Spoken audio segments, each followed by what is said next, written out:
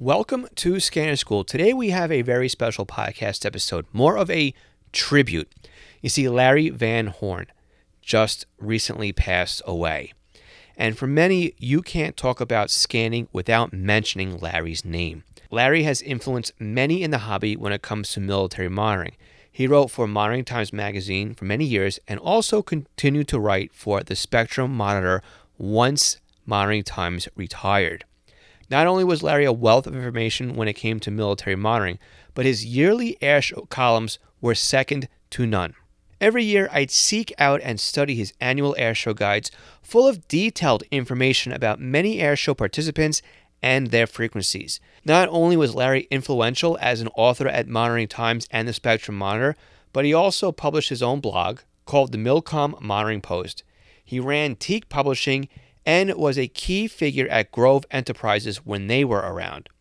Larry, N5 FPW, spent many years monitoring and sharing information. Larry was special in that he never forgot anything or anyone he spoke to, and I'm sure that this helped him when writing his many columns and publications. Larry also shared his knowledge and love of all things radio monitoring with his wife Gail and their son Lloyd. And we had Lloyd on our podcast in episode 177, and you can also find him over on YouTube over at DX Central. What follows this right now is a conversation that Larry and I had a couple of years back, which originally ran as podcast number 178. In Larry's memory, I would like to replay this podcast episode. Larry, thank you so much for joining us on the podcast today. I really do appreciate having you here. It's my pleasure, Phil. So I have been a huge fan of yours for many, many years. I'm going to explain why really quickly before I let you talk about what it is that you do. But we have, I'm probably going to spill the beans here anyway, but we have an air show that comes into town every year except for last year, right? It's the Jones Beach Air Show, which happens every Memorial Day. And for more years than I can count, I've been streaming the audio, right? The frequencies that are being used by all the event participants, and none of that would ever happen if it wasn't for your guide and everything that you put out and all the hard work that you do as well. So I've had Monitoring Times magazines and your publications and printouts with your name all over it, with things circled and highlighted and with notes taken and all this other stuff and check boxes next to things I hear. And so to be able to have you on the podcast is definitely an honor, and I'm glad that you are taking the time to sit down tonight and have this conversation with us. Well, and thank you very much, Bill. It's been a long time coming. I mean, you mentioned the airshow guide. That actually started in my early days at Grove when I first got up after I retired from the Navy. We went to Grove. Grove needed a hobbyist in the office, and made a decision after a Grove convention down in Atlanta that they wanted to hire me. I'd been on the writing staff since 1982 when Monitoring Times first started. It was back in tabloid. After I got settled in the office and started looking at things, I was wearing like three hats. I mean, I was working the technical support line, I was the assistant editor for Monitoring Times, and I was still a columnist. I still had columns to write every month. The only difference was I got a weekly paycheck instead of once a month from Bob and Judy. So I had probably been there about a year and a half, and I kept noticing that the frequency list for the air shows just seemed out of sync to me. So we made a conscious effort over a year-long period working with people that I could trust in the field to monitor these air shows and start getting a list put together. And I mean, literally from that point on, we publish that air show list every year. We've not missed a year. I mean, whether it's either in Monitoring Times or Spectrum Monitor, which we write for now, or we've actually gone out and published ebooks up at Amazon to cover the air show. So it's always based on real-time monitoring, stuff that people are actually hearing, including myself when I get a chance to go to the shows. And that's sort of the genesis of the list that you were just talking about. It's been around for a long time. Yep, it certainly has. And again, the information in there is is spot on. I mean, it's amazing all the technical notes you have in there, and even the reports were not used since or new for last year, and stuff like that you get in there. And I know I submitted something to you. I always give an example of how I used Close Call to find the helicopters for the Marine demo when they came into town. I remember same that thing. submission.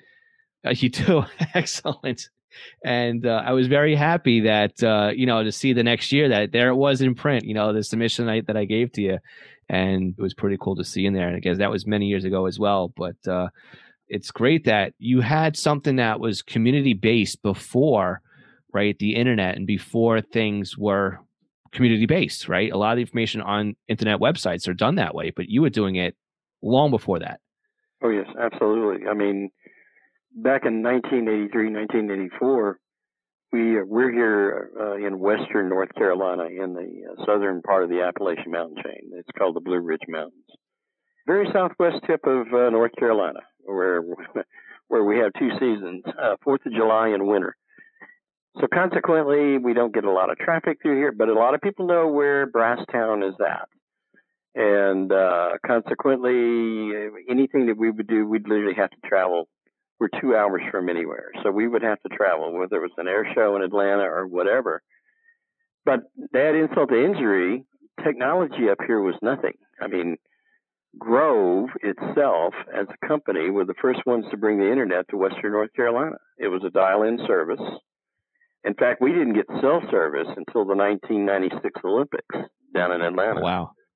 So consequently, anything that we were doing, I mean, we had Bob's son, Bill Grove, was the one that used to go out on the internet and get the email for everybody. We had one email account for everybody. And he would go in and act as the postman and, okay, here, Larry, here's your email. And then Rachel, here's yours, this kind of thing. So we were pretty primitive back then. But even then, we were still maintaining contacts with friends that I had been corresponding with for several years as a columnist for Monitoring Times, and people that I knew that I could trust to get the right frequencies to me. And I do remember the helicopter. It was a Marine helicopter squadron, if I remember right, correct? Yes. Yep. Yeah, okay. Yeah, I remember that listing. So it's expanded a lot since then. Of course, the UHF military aircraft band has it's undergone a major change in 2004. And the band in 2004, or what it is today, looks nothing like it did back in the early to middle 90s. So back then, you either did things with a Grove CRV-1 stacked converter to your scanner, or you did things along the line of a military surplus type equipment. There wasn't really anything. Manufacturers, we always used to talk with Uniden and some of the other companies. Don't y'all realize that there's a lot of people who want to listen to military aircraft, And I think when they saw the success of Bob's CBR-1, that pretty much convinced them to put it in, and we started seeing scanners coming out there with the I didn't even realize that. But now that you bring it up, that's a very valid point. Like scanners wouldn't cover that band. No. We had a lot of people that were buying a lot of used. In fact, I still have my used 225 to 400 tube UHF radio military surplus sitting up in the shack right now. So wow, it was just a memory of a day gone past for sure.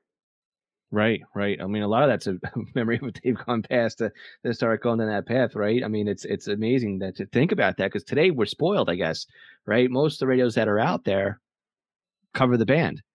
Oh, so, sure.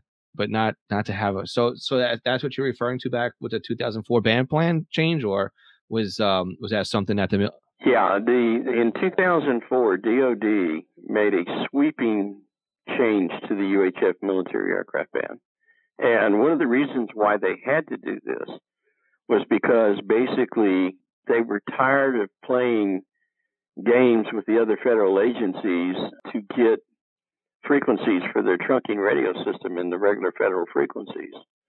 So in effect, what they did is they gave the top 20 megahertz from 380 to 400, just shy of 400, and they carved out that space so they could put their own trunking systems in without having to go through a lot of red tape and anything else. And they set up a nationwide plan Well, that meant moving a lot of services. One of the ones that immediately come to mind was 381.3. The Coast Guard ended up moving out of that band. So, there was a lot of things that got shoveled around, and they wanted to reorganize it anyway. Some of the things they couldn't move, obviously, were military satellite frequencies in that UHF range. So it's always been an interesting band for me. I've always been fascinated with it, and I've spent a lot of time monitoring it and cataloging what can be found up there. So if you start seeing some old lists around with frequencies and you go, that doesn't make any sense, I'm not hearing that today, it could be because the frequency list that you're looking at could be old from that era prior to 2004 when they made the change. Right. And again, there's no centralized list anywhere for any of this stuff. That's what makes what you do so interesting, right? Is that you can't go online and look at an FCC website for this kind of stuff because it doesn't exist. In fact, DOD is taking it probably one step more. Used to, you could go and download their, what they call their FLIP publications. They're published by the NGA, National Geospatial Agency, where they would put out all these frequencies for the bases, and there was an IFR guide for the U.S. and there was a VFR guide for the U.S. And it would have a listing of the more commonly used VHF, UHF aeronautical frequencies.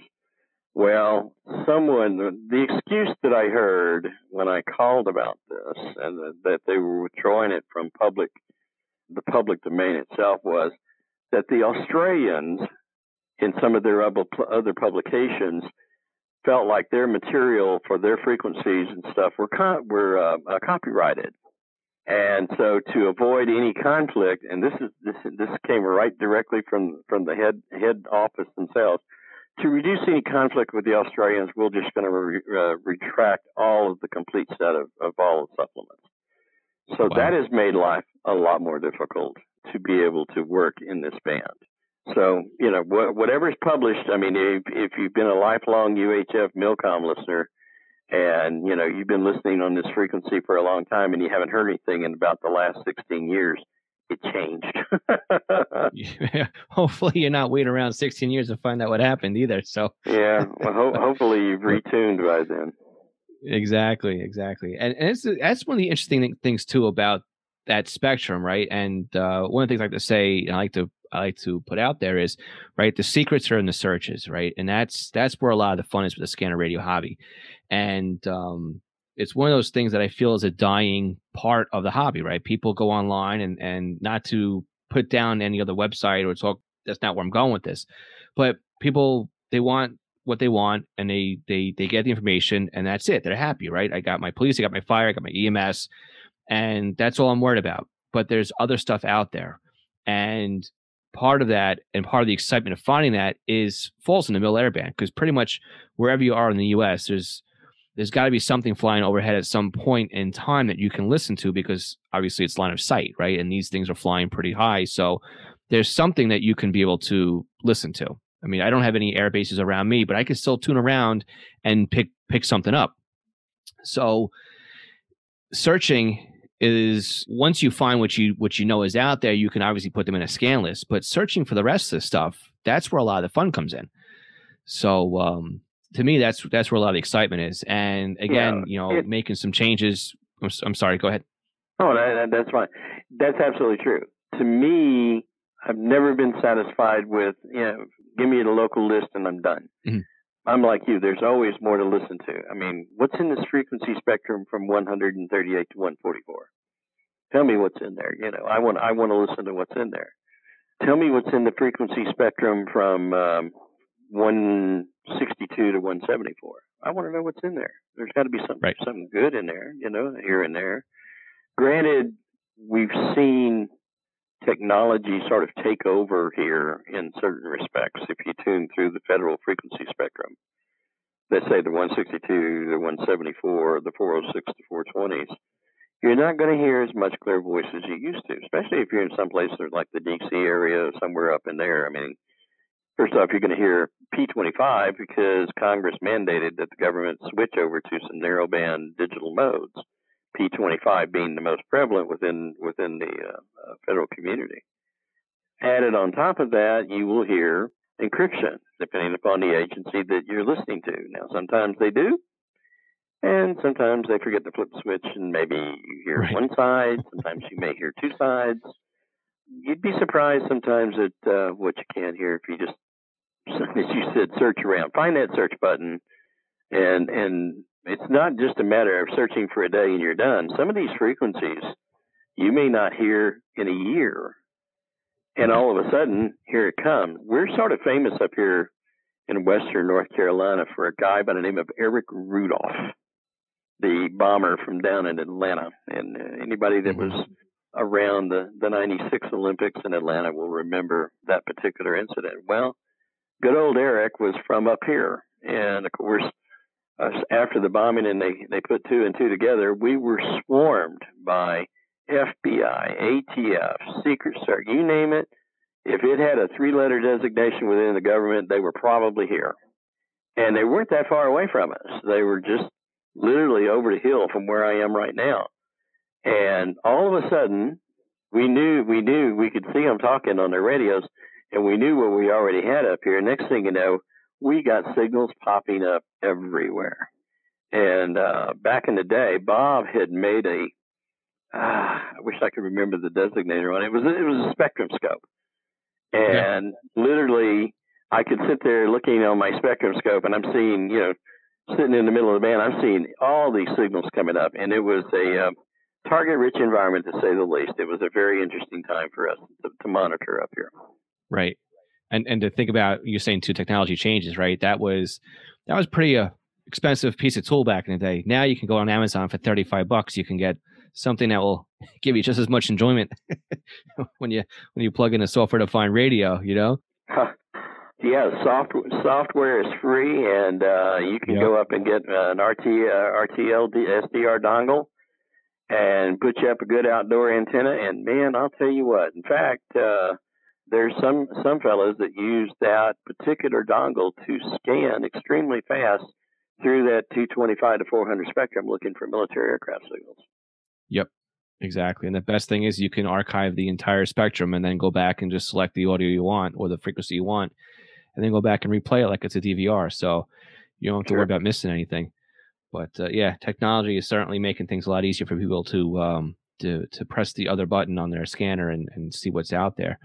So, but going back into what you're doing as far as logging the aircraft and all that stuff too, I mean, that's challenging in itself because it's not like where it's a repeater, right? You don't have a squelch tail. You don't have long conversations, right? It's push the PTT and they're done. And it's so quick. I mean, listen to the Airshow acts. Sometimes it's a count, sometimes it's just smoke on, and that's all you're going to hear. And to be able to hit those frequencies and log them and know there's something out there, it's needle in a haystack type of discovery. Yeah, absolutely. In fact, as most of us have sat around and talked about for years, the key to being successful in all of this is twofold. Number one, it's the search. Okay, you've got to search. If you're sitting on one frequency, I've got over me, we're in the northeast or northwest side of Atlanta's airspace. In other words, all the aircraft going into Atlanta Hartsfield. Consequently, we have planes that are departing here. We have planes that are going in here to Atlanta and departing, depending on which runways they're using. And there are three layers of airspace sitting over top of me, low, medium, and high, that Atlanta Center, the big air route traffic control center in Atlanta, uses to navigate aircraft through this airspace. You want to add a little extra to it. We are at just to the south of us, we have what they call a VORTAC, which is a navigation aid for VHF and UHF. And high fly, this is a high flying VORTAC, so aircraft that are very high in the air will use that VORTAC for navigation as well as low. Consequently, this is the convergent point for a lot of military training routes used by the naval aviators coming out of Pensacola. We have, because this is a mountainous area, they do a lot of training in here, Napa to Earth type flying. We had a 5-airship C-17 air show up here 2 summers ago from aircraft coming out of Washington State.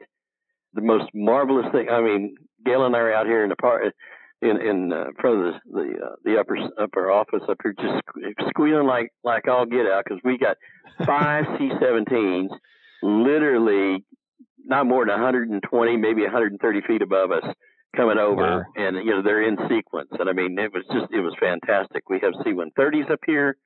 We have F-16s, F-15s. When the Navy was still flying out of Atlanta, we had F-18s. So consequently, we're 2 hours from the nearest base, but we get a lot of activity. So if you've ever been around and the house and hearing a low-level aircraft coming in low level, you could be around one of these routes that they do for training, and you have your aerial refueling route. So there's always a lot of activity to discover.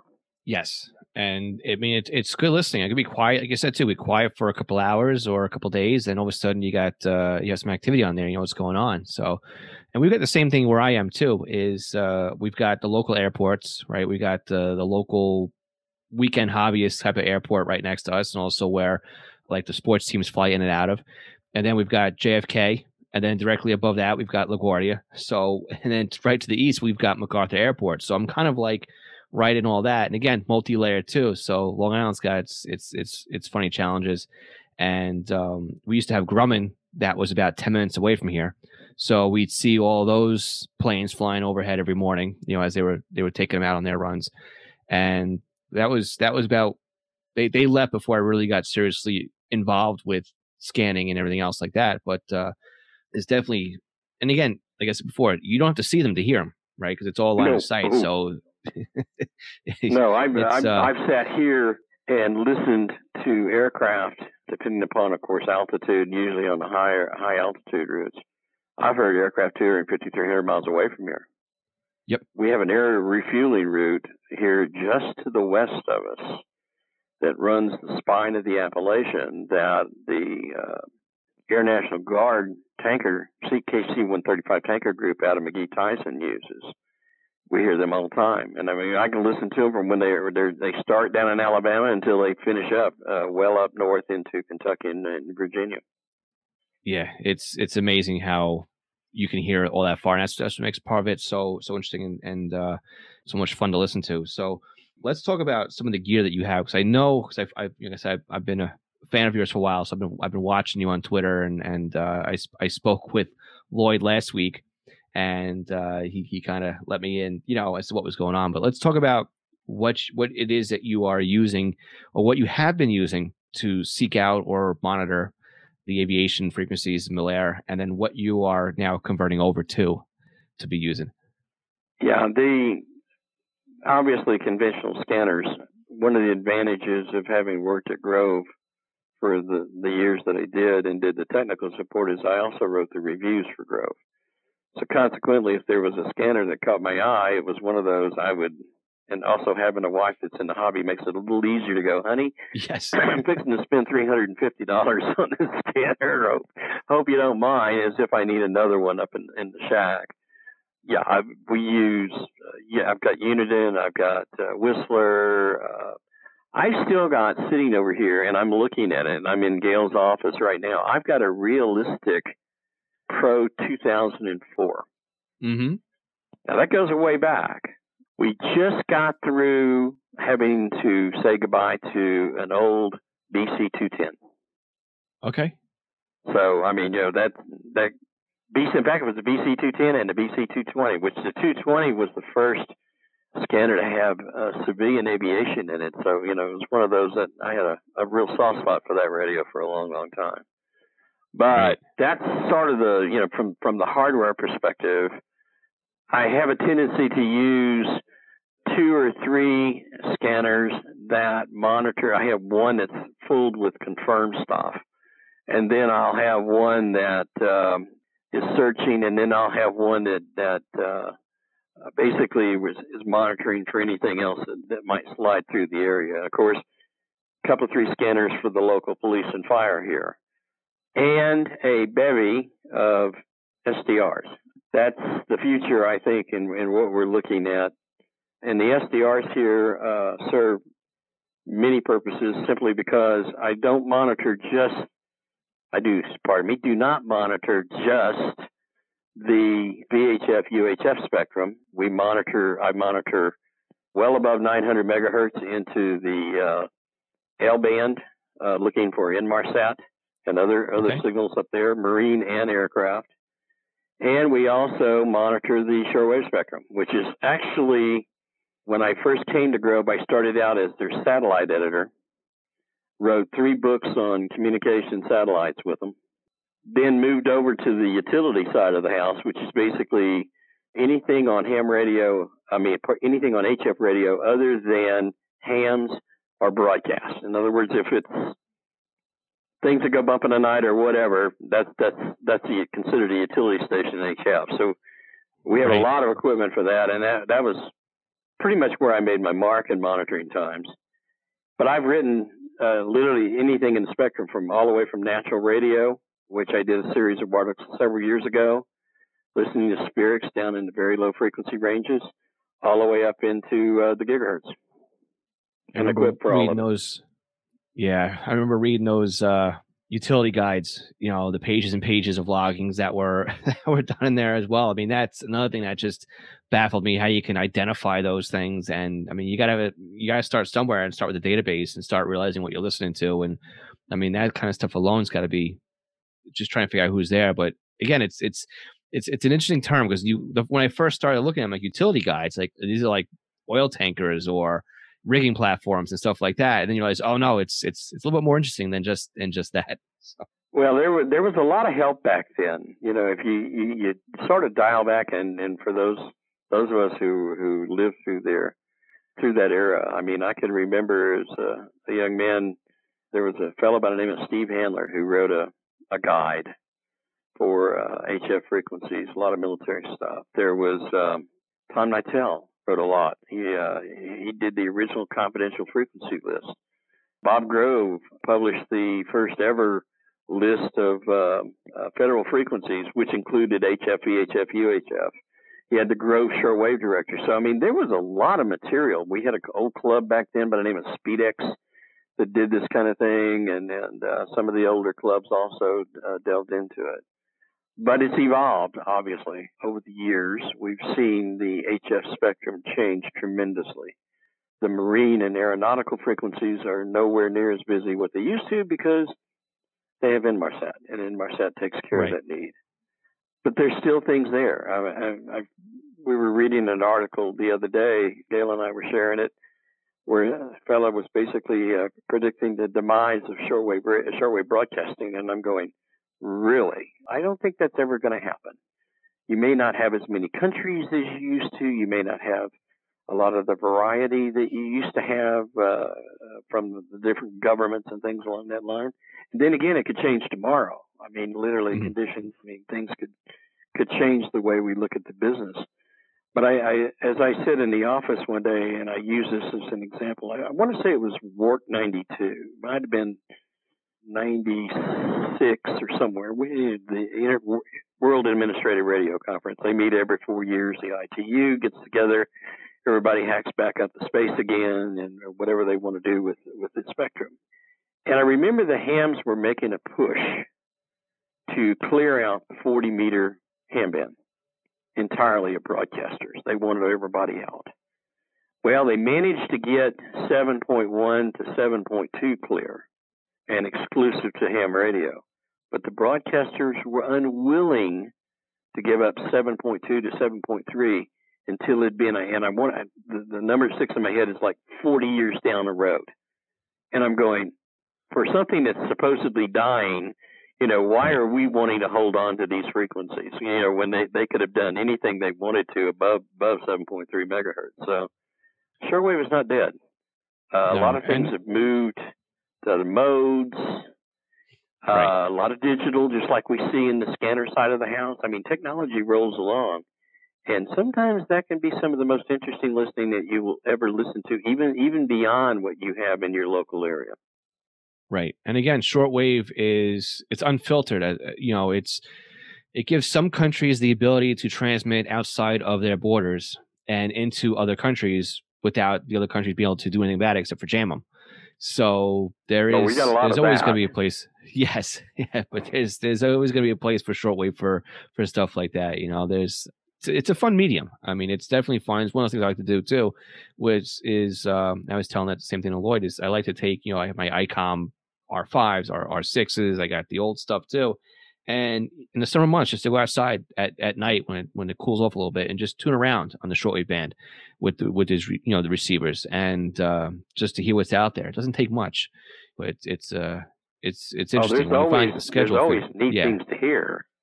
Yeah. In fact, we broke a story in the May issue of the Spectrum Monitor and also the new Global Radio Guide, which just hit the streets here late last month.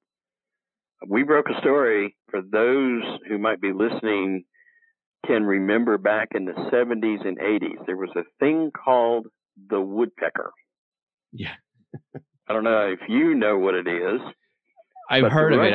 I'm a little young for that, but I definitely know what it is. Yeah. The Russians were using HF radio for over-the-horizon radar purposes. Okay, this thing drove hams and shortwave listeners and maritime and aeronautical and everybody completely crazy because you could never predict it. It was loud. They were aiming their radars literally over the poles at us and using it to watch for aircraft and whatnot. And right. The woodpecker died a hard death when they had the Chernobyl incident. The reactor over there in Chernobyl, nuclear reactor, was feeding power to this massive complex, so to speak, so they could transmit these signals over the horizon. Well, it died a horrible death. Hams and shortwave listeners were thankful that it did. Unfortunately, we have to tell hams and shortwave listeners that the woodpecker is back. And that's the story that led in the Spectrum Monitor in May, and also as the lead article in our new Global Radio Guide. I just happened to be listening on an SDR online, one of the Kiwi SDRs out in Pearl, and I was listening to 8828. I was trying to update the list of aeronautical weather stations out in the Pacific. And I heard this noise, and I went, "What? I've heard this before. What is this?" And then all of a sudden, after I went through the file for a minute, I went, "That sounds like a woodpecker." Gee, no way. Well, the first thing I did is I jumped every available SDR in a Kiwi system all through the Western Pacific, all the way from New Zealand, Australia, all the way up through Japan. And this thing was everywhere. Everywhere I heard that it was in Hawaii, I was hearing it on all these others. And I went, that's broadband. That's not local interference, so we can rule that one out. Well, I started investigating. Sure enough, they have brought it back. Now, they haven't shot one over the pole yet, but the head of the Air Defense Forces over in Russia says that they will have 360-degree coverage, which means eventually we'll probably start getting interference over at us en masse. Right. So if you hear something that sounds like a woodpecker banging away on a tree, guess what you're hearing? You're hearing the over-the-horizon radar from the Russians. Right. And how is that different than the buzzer, right? Because that's kind of the same but different, right? The buzzer is still an enigma in its own right, pun intended. It is something that we really don't have an understanding. We think we know who in the Russian military, the army, is using it. Exactly what it's used for. There's a lot of conspiracy theories over it. Right? Yeah. There was a little mini documentary I heard. I think it was up on, might have been Science Channel or one of those. And, yes, Phantom Signals, right? I think it's the TV show you're talking about. Yep. Yes, Josh, I mean, several people have theorized what they think it is. It's moved over the years. It's not in the same place that it started out with. It hadn't been that long ago. I had a mystery signal that a fella heard over in Eastern Europe. I think it was 4939, somewhere along in there. And it was a beeper, just beeping away. And the closer you got to this particular location on SDRs in Russia, in fact, it was the only SDR just northwest of Moscow. And this thing was there 24/7, probably still there for all I know. We tweeted out about that on our Twitter account, so it's buried in my Twitter feed somewhere. A lot of good information is buried in Twitter for some. It does. You put out a lot of stuff. So, but yeah, it's amazing what I mean, what's out there, right? We still have spy number stations. A lot. Yep. A lot. Yep. We still have facsimile stations sending weather faxes. I mean, you would think this technology would be gone by now, but it's not. We have some very interesting, from time to time, military signals that the Russian. It's sort of like what we were talking about the other day.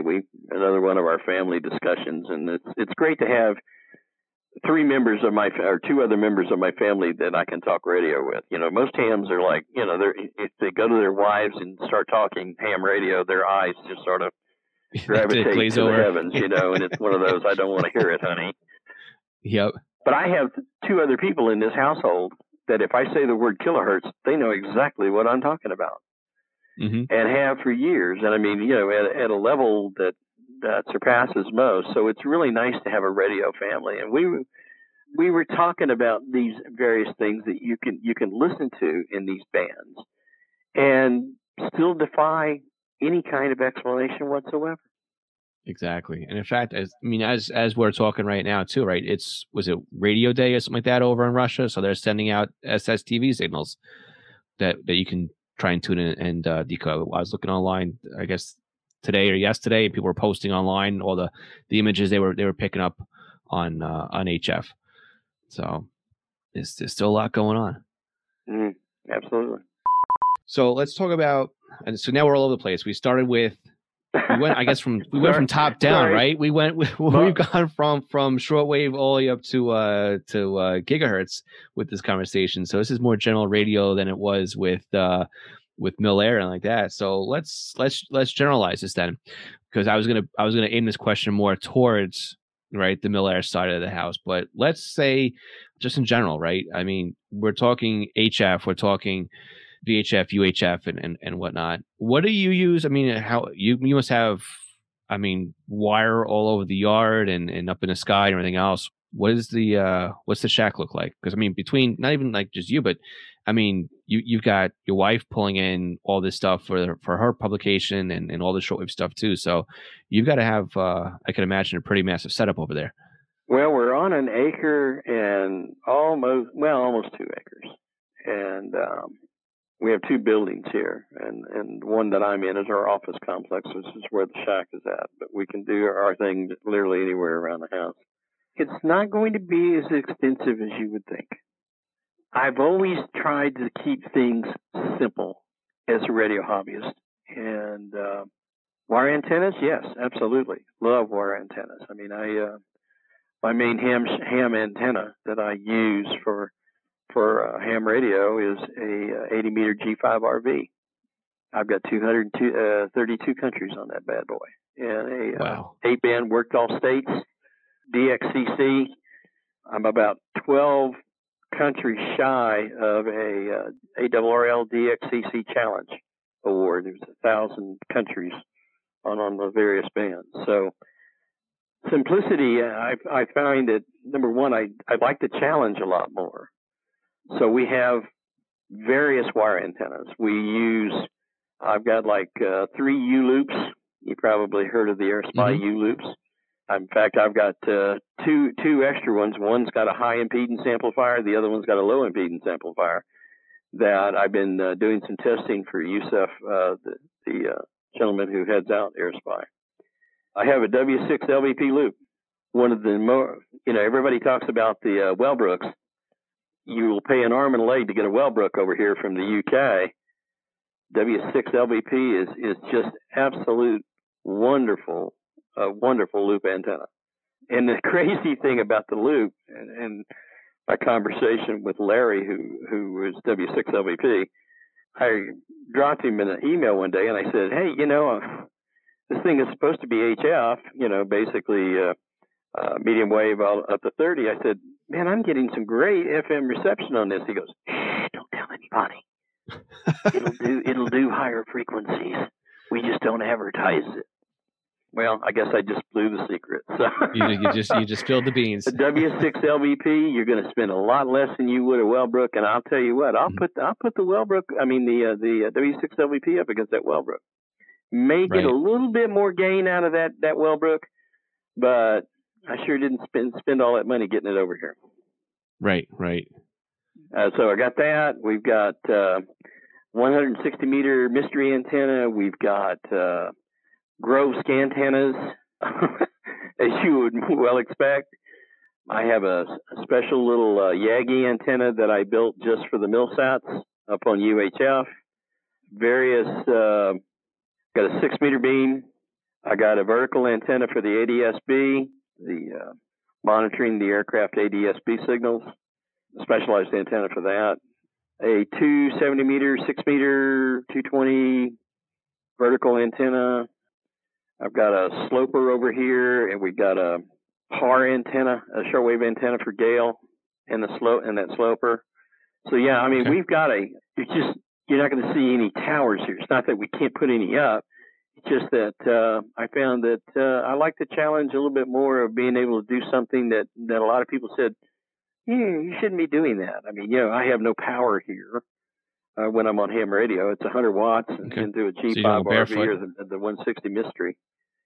And, it makes it makes it more fun. Yeah, I might have to take a little bit longer to get, to work a particular country or whatever. But that's sort of the sport of this. Exactly. Same with listening, by the way. So. Yes. Yep. Some people have to learn how to do that too, right? Well, that's, it's funny you should mention that, because honestly, when you sit down and you talk about people who are successful in doing this kind of thing, that's half the battle. In fact, it's more than half the battle. I would say that's 90% of the battle. People don't listen.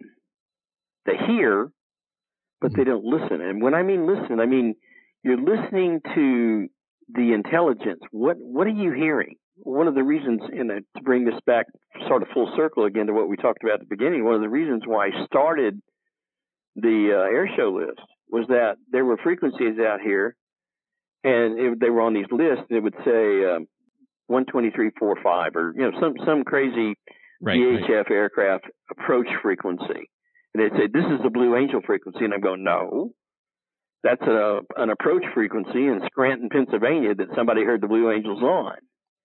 Right. So consequently, it was one of those, just get the garbage out, and that way we can get a cleaner list out there of what's actually going on. Where are they? What frequencies do they own? Okay.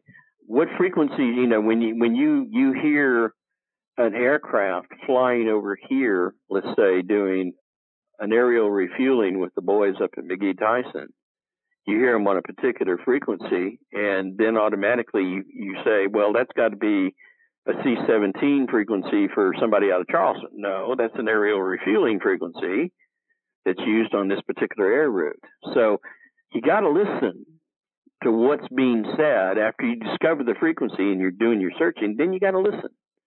And listening, to me, is an art that we're slowly but surely losing in the hobby. Everybody talks about losing the stations. Stations are still there. A lot of stations are still there. It's just that we have lost our ability to either want to listen to them or the capability to listen to them. Right. And to go back to what you were just saying too on that is one of the frequencies out here that's used for the air show is the boss frequency, right? The air show boss. But they only use that during the air show. I think it's 125.85 or something like that. But as soon as the air show is done, it goes back to Republic Airport and it's used for ground. So I never submitted it to you because it's not an actual air show air boss frequency. It's just used here, but that's its secondary purpose. And then the other rest of the year, it's the ground frequency. So it doesn't make sense to submit that one over. So because they'll confuse everybody else who's not in the area. Yeah, sometimes the air bosses, depending on who's doing the show, they'll bring their own with them. I don't remember the company that was doing some of the air shows, but I was in the office and I got a email from the head of the company, and we had published their frequency in the Airshow Guide, and he was hot. I said, Really? I said, it was a UHF military frequency, the civilian company. He said, well, we sort of had a little agreement and this and that and the other, and we're not really. And I'm going, okay. I think I begin to understand where you're coming from. I've never taken it out. Sorry. Right. I think it's still there.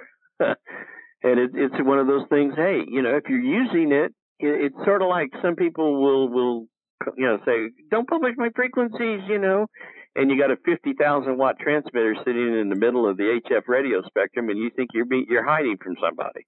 Right. That's not really going to happen. But a lot of those frequencies also, the AirBoss frequencies, they could be GCA frequencies that people, ground controlled approach freaks. Sometimes they'll put them right up on tower. I mean, literally, they'll put them on the tower freak. And they'll say, AirBoss, you now have control of the field, and basically they're the air traffic controller until the air show is over with. So it just depends on who's doing the air show and how they do business. Right. Yes, the hours is it's in the beach, so it's not at the airport where some of them may be as well. So that kind of changes things around a little bit. But sure, still good listening nonetheless. So let's talk about some of the publications. Again, we've talked about bits and pieces about what you've done over at the years, but what are the publications that you have out now, and where can people look at some of your work and some of the lists that you have? Sure, absolutely. We have a website, and that our marketing manager, who's brilliant, he's listening to me right now, my son. Anyway, Lloyd put up. He designed the website himself. It's at www.teakpublishing.com. Teak Publishing is all one word. And that was the company that we started after Grove shut down in 2013. We weren't ready to totally get out of the business yet. Gail had been doing the center section frequency section of all international shortwave broadcast frequencies in English for Grove for a number of years. We decided, why throw this thing away and not do it anymore when it was so unique, because it's the only publication of its kind that basically breaks down shortwave broadcaster transmissions by time and then by station and frequency. Much more geared to people who listen to program content and not BXing, listening for new countries. So we decided to go ahead and start our own thing. At the time, we tried the drill of putting stuff on CDs and this kind of thing, and it just got real unwieldy for both of us. It's a lot of work. I had another part-time job. Yeah, exactly. I had another part-time job doing a public affairs stint over at the local college, so I was burning the candle at both ends. So sometime probably, I guess it was in 94, I was having a conversation with the editor of the Spectrum Monitor magazine, Ken Reitz, who had also worked for us at Monitoring Times. And he says, you ought to do this e-book publishing stuff. He says, I just got through publishing my first book in e-book at Amazon. And he says, once you publish it, then you don't have to worry. They sell it, and they market it and all this other. And I'm going, right. Really? And they print it too, right? Yes. I said, this sounds like a great deal. It has been. We just put the 16th edition of Gail's Global Radio Guide. Of course, shortwave broadcasters change frequencies twice a year. So we have to publish twice a year. We have the most literally from the time that it leaves her computer until it goes and is published at Amazon is usually within 4 to 5 days tops. So that's amazing. From the time that they changed schedules this year, which is March 31st, I think we published about 21 days later, which it's a 794-page book, and it's going to cost, it's going to break the bank now, $8.99. Yeah, publishing is amazing.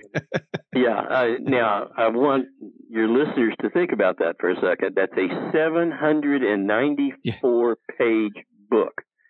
If I was to do that in print, with postage, paper, and printing, the 3 Ps of publishing, you're looking at a book that probably wouldn't come anywhere close to being under $50.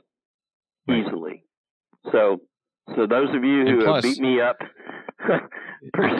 beat us up because we're not publishing a print book, there's a reason why. I mean, how many people are going to go out here and pick up a book, $50+ bucks? I mean, that's no small change.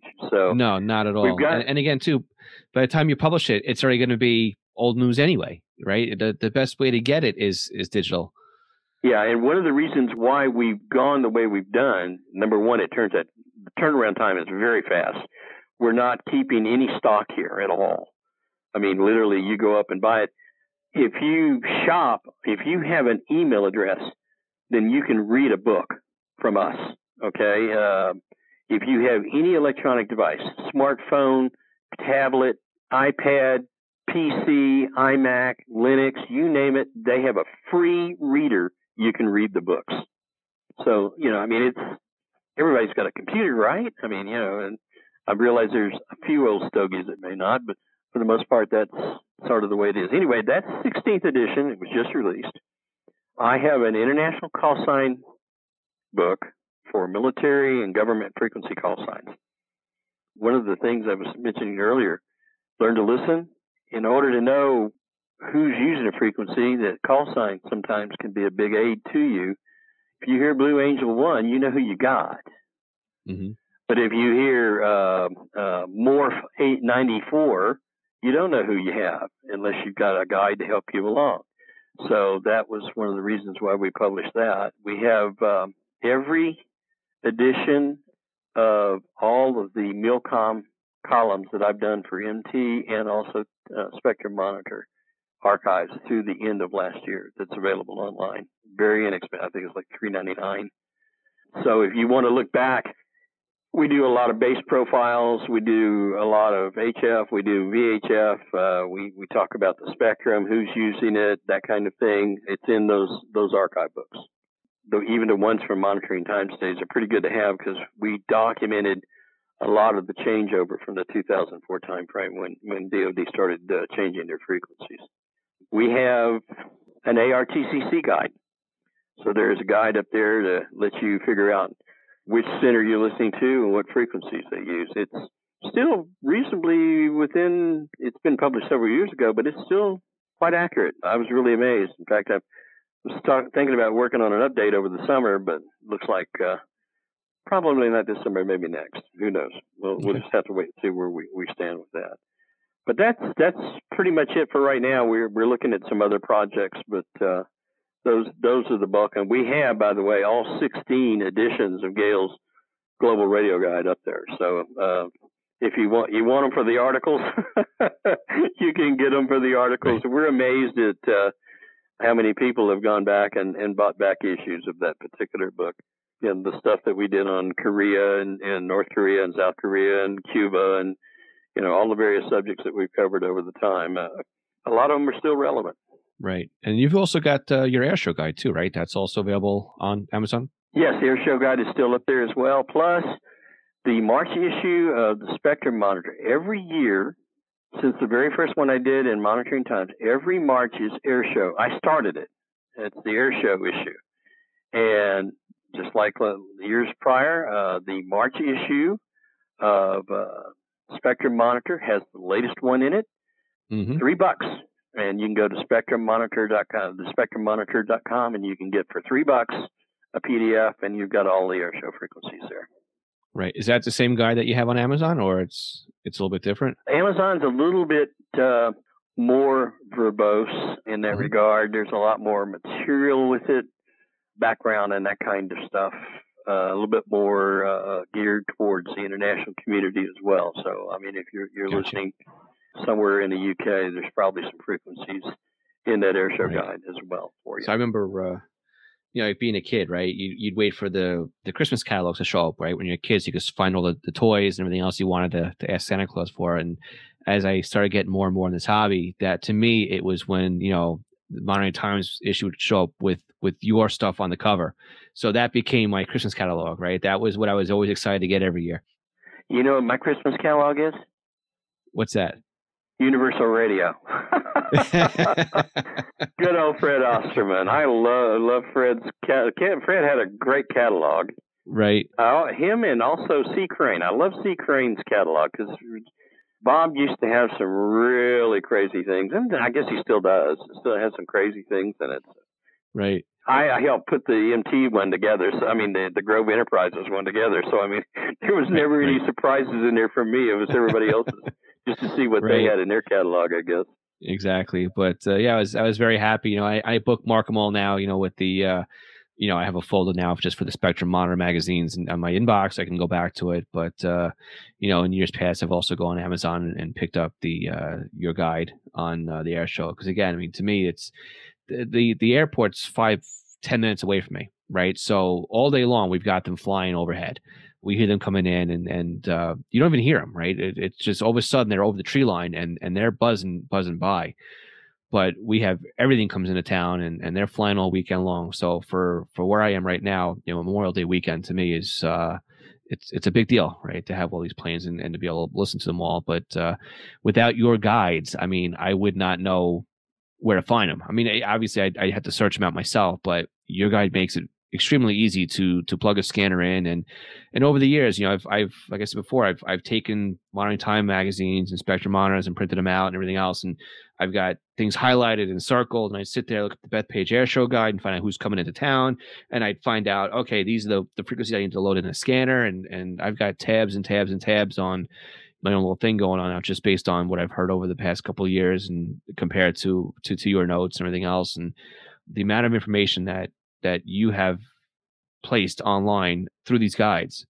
So I want to say online, but in print, right? Because I mean, Spectrum Monitor now is online, but Monitoring Times was always print. But You'd be it's amazed. amazing. There's a company. There's a website here. I want to call it. I think it's called American Radio History. Seems to be the thing that sticks in my head, and they have on there a accumulation of radio publications from all eras, literally going back to the birth of radio. And one of the things that they have is they have every MT starting in 1982 when the first one hit the street. And yes, I always love this. We'd go to the convention and people would say, "Oh, I've been a subscriber since day one." But what did that first one look like? Well, I can tell you what it looked like because I was writing at the time for the old RCMA. You ever hear of RCMA? RCMA, no, not RCMA. Yeah, it was a scanner-based club out of Southern California, and I was writing the satellite column for them, and Bob was writing the federal column for them. And Bob took, since we communicated, he and Judy, when they first started out, Monitoring Times was never intended to be a magazine. It was going to be Grove's catalog of his products. And he had a list of 400 names. That's amazing to me. There were 400 people that got a copy of that very first edition of Monitoring Times for free. And how do you know what's on it? There's a picture of the shuttle patch on the very front because that was the lead article. How to monitor the space shuttle. And still to this day, the most popular article that's written. We had recently updated our NASA, monitoring NASA list in Spectrum Monitor, and very popular, very well received. So we were quite happy with that. I remember listening to the space shuttle on, you know, they'd patch them into the amateur radio repeaters over here. So you tune in to one repeater on 2 meters and it would just be the shuttle stuff that was going on all day long. Oh, fantastic. So those days are gone too. So yeah, well, the Amateur Radio Club up at the Goddard Space Flight Center used to do it on HF. Okay. And that might be where they patched it in from. There's many a day I listened on HF to that stuff. So. Right. Excellent. So we've got a bunch of your publications that are available online. And I would be remiss if I didn't tell you, up at the website, you mentioned about updating the books. One of the ways that we do this, we sort of pioneered the use of the blog. Everybody back when we first started in May of 2006, we started 3 blogs. And I was just getting there. You read my mind. It was all politics. Well, we sort of changed the mode with that, and we have 3 blogs. There's the Milcom Monitoring Post, the B-Town Monitoring Post, and Shortwave Central, which has Gail. Now Lloyd has since followed along. He has DX Central, where he does the AM and FM. So we basically have the spectrum sort of covered here. That's the social media side of the house. We also, all three of us, have Twitter feeds where if it's late breaking or it's something new, if we just found a hot new air show frequency or something along that line, we will tweet that out. And again, the links for all of our social media is sitting up at the www.teakpublishing.com. So, I mean, that was definitely the path I was just heading down. So Gail's website, right? Hers is basically just shortwave and utility monitoring, right? That's what's on her website. Yeah, she toys around with a few little other things from time to time. I mean, she's got propagation information in there. For a while, she was throwing some amateur radio stuff in there, but she's pretty much got it boiled down to the shortwave broadcast side of the house. Yeah. Okay, and then your military monitoring post, that's basically military monitoring post. So that's pretty much self-explanatory as well. Yep. So what does B-Town monitoring take care of? B-Town is sort of it's our company blog. It started out for me because basically, I would find something really interesting that I wanted to throw up there, and it didn't have anything to do with the military, so I didn't want to get people mad. So we said, okay, well, here's a place where we can go up, and if it's sort of out of our wheelhouse, we can go up there and throw something up there. Whether it's satellite, I had captured an image of the slow scan TV transmission from the ISS last year. I said, hey, man, this is pretty cool. I want to throw this up there. Well, I couldn't do it at Milcom, so we did it at the B-Town monitoring post. It's sort of a shared resource between the three of us. If it's not in our wheelhouse, then we can go ahead and throw it up there on B-Town. Right. So if it doesn't fit the specific niche for each one of those individual websites, this is kind of a catch-all for everything else that is radio related. But yeah, that's excellent. Anything else that the Van Horn just happened to find cool and want to throw up there. Right. That's a good way of doing it too, because I kind of in the same boat, right? I've got my Scanner Radio website, which is just under my call sign, which is w2le.net, but there's other things I want to bring into it. So it's like, I got the weather station, and I got what I'm working on, I got all these other things that I'd like to post on there, but it doesn't fit the mold. So it's like, what do you do with it? Where do you funnel it to? So it's cool that you've got that extra website to do that, and all of them are done very well. And in fact, Lloyd's got the other one too, right? Not only does he have DX Central Online, but he's got Global Tuners as well. So you've also got that part covered. So yeah, it's really sort of an interesting enterprise. I mean, for all practical purposes, the only compensation that we ever receive on any of this is if we sell a book. I mean, that's right. To be quite frank with you, and I mean, I was laughing with Gail the other day. I said, if you had to pay me for the work I did on this book, you couldn't afford me. She goes, I'm feeding you. So it's one of those things that, for the most part, we're doing it now simply because we enjoy the hobby. We enjoy the people in it, enjoy sharing the information. Have been doing it so long, we'd probably end up breaking ourselves if we did anything else. But it's a lot of fun, and it's nice to have Lloyd sort of coming up through the ranks. I mean, he wouldn't have been able to escape any of this by any stretch of imagination because he got exposed to it at a very young age. Right. So, it's very, very gratifying to see him carry on and has become extremely well knowledgeable in his own right in his field, and he can hold his own pretty much anywhere else too. I mean, he's a good radio listener. So it's a lot of fun to have a family that does this stuff. Exactly. Before I let you go, I'm going to share a quick story with you that Lloyd shared with me as well. So, because I relate very personally, I kind of relate with him in his situation with you guys, because he was sharing the same story with me. Was he was saying that you met Gail over the CB radio, right? And that's how the two you can. Well, yes, funny story is my parents met the exact same way. So it's interesting how the hobby brings people together, so that you wouldn't believe it. But my parents met the same way that the two of you met. So we share that common bond with that and how radio is. And my parents passed down the radio hobby to me. My mom is licensed for amateur radio as well, and she puts up with the hobby. And I got my wife licensed as well, and my daughter loves running around with the radios in her hand. She's only 7 years old, but she understands what's going on with it. So it's interesting to see it, how it comes down through the generation. And my grandfather was into it as well. I mean, I grew up in watching the Bearcat 101 dance around in his kitchen, and listening to it when I was over at his house. So, and my grandmother kept with it, and my uncle kept with it as well. So radio is a good hobby. It definitely is something the family can get involved with, as long as they're not absolutely going to roll their eyes. A family adventure for sure. That is true. So is there anything else you want to bring up today? I think that's probably about it, Phil. I mean, at some time in the future, if we, you'd like to do another one of these, I'm sure that we could probably dig out a few more dusty memories from the memory bank. Yeah, I'm sure. Yeah. With, I don't know how many years now. Wow, way more than I can count. About 55 years now in listening to radio since I got my first one, which my son gave me a Hallicrafters S120, by the way, for Christmas, and that was my first radio. Oh, wow, that's nice.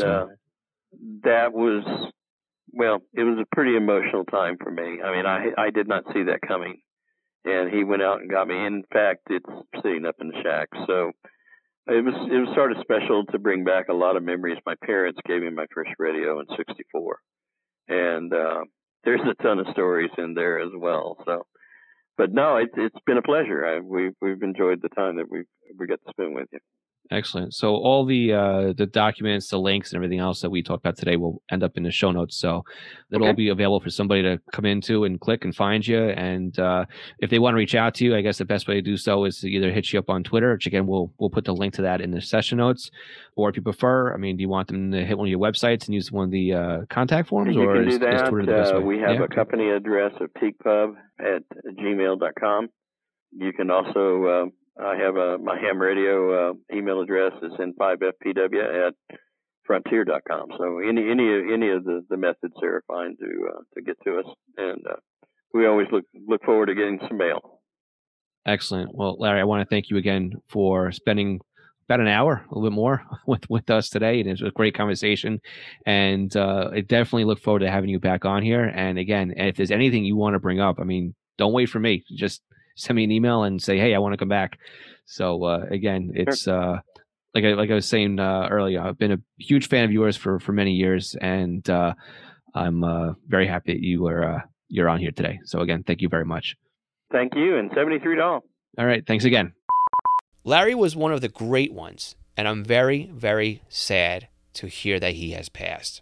Larry's legacy will live on for decades to come, and I know I'll miss his columns on future editions of the Spectrum Monitor, as well as his frequent updates on his blog. Larry Van Horn, N5FPW, retired U.S. Navy Petty Officer, author, contributor, mentor, and friend. You will be missed. 73.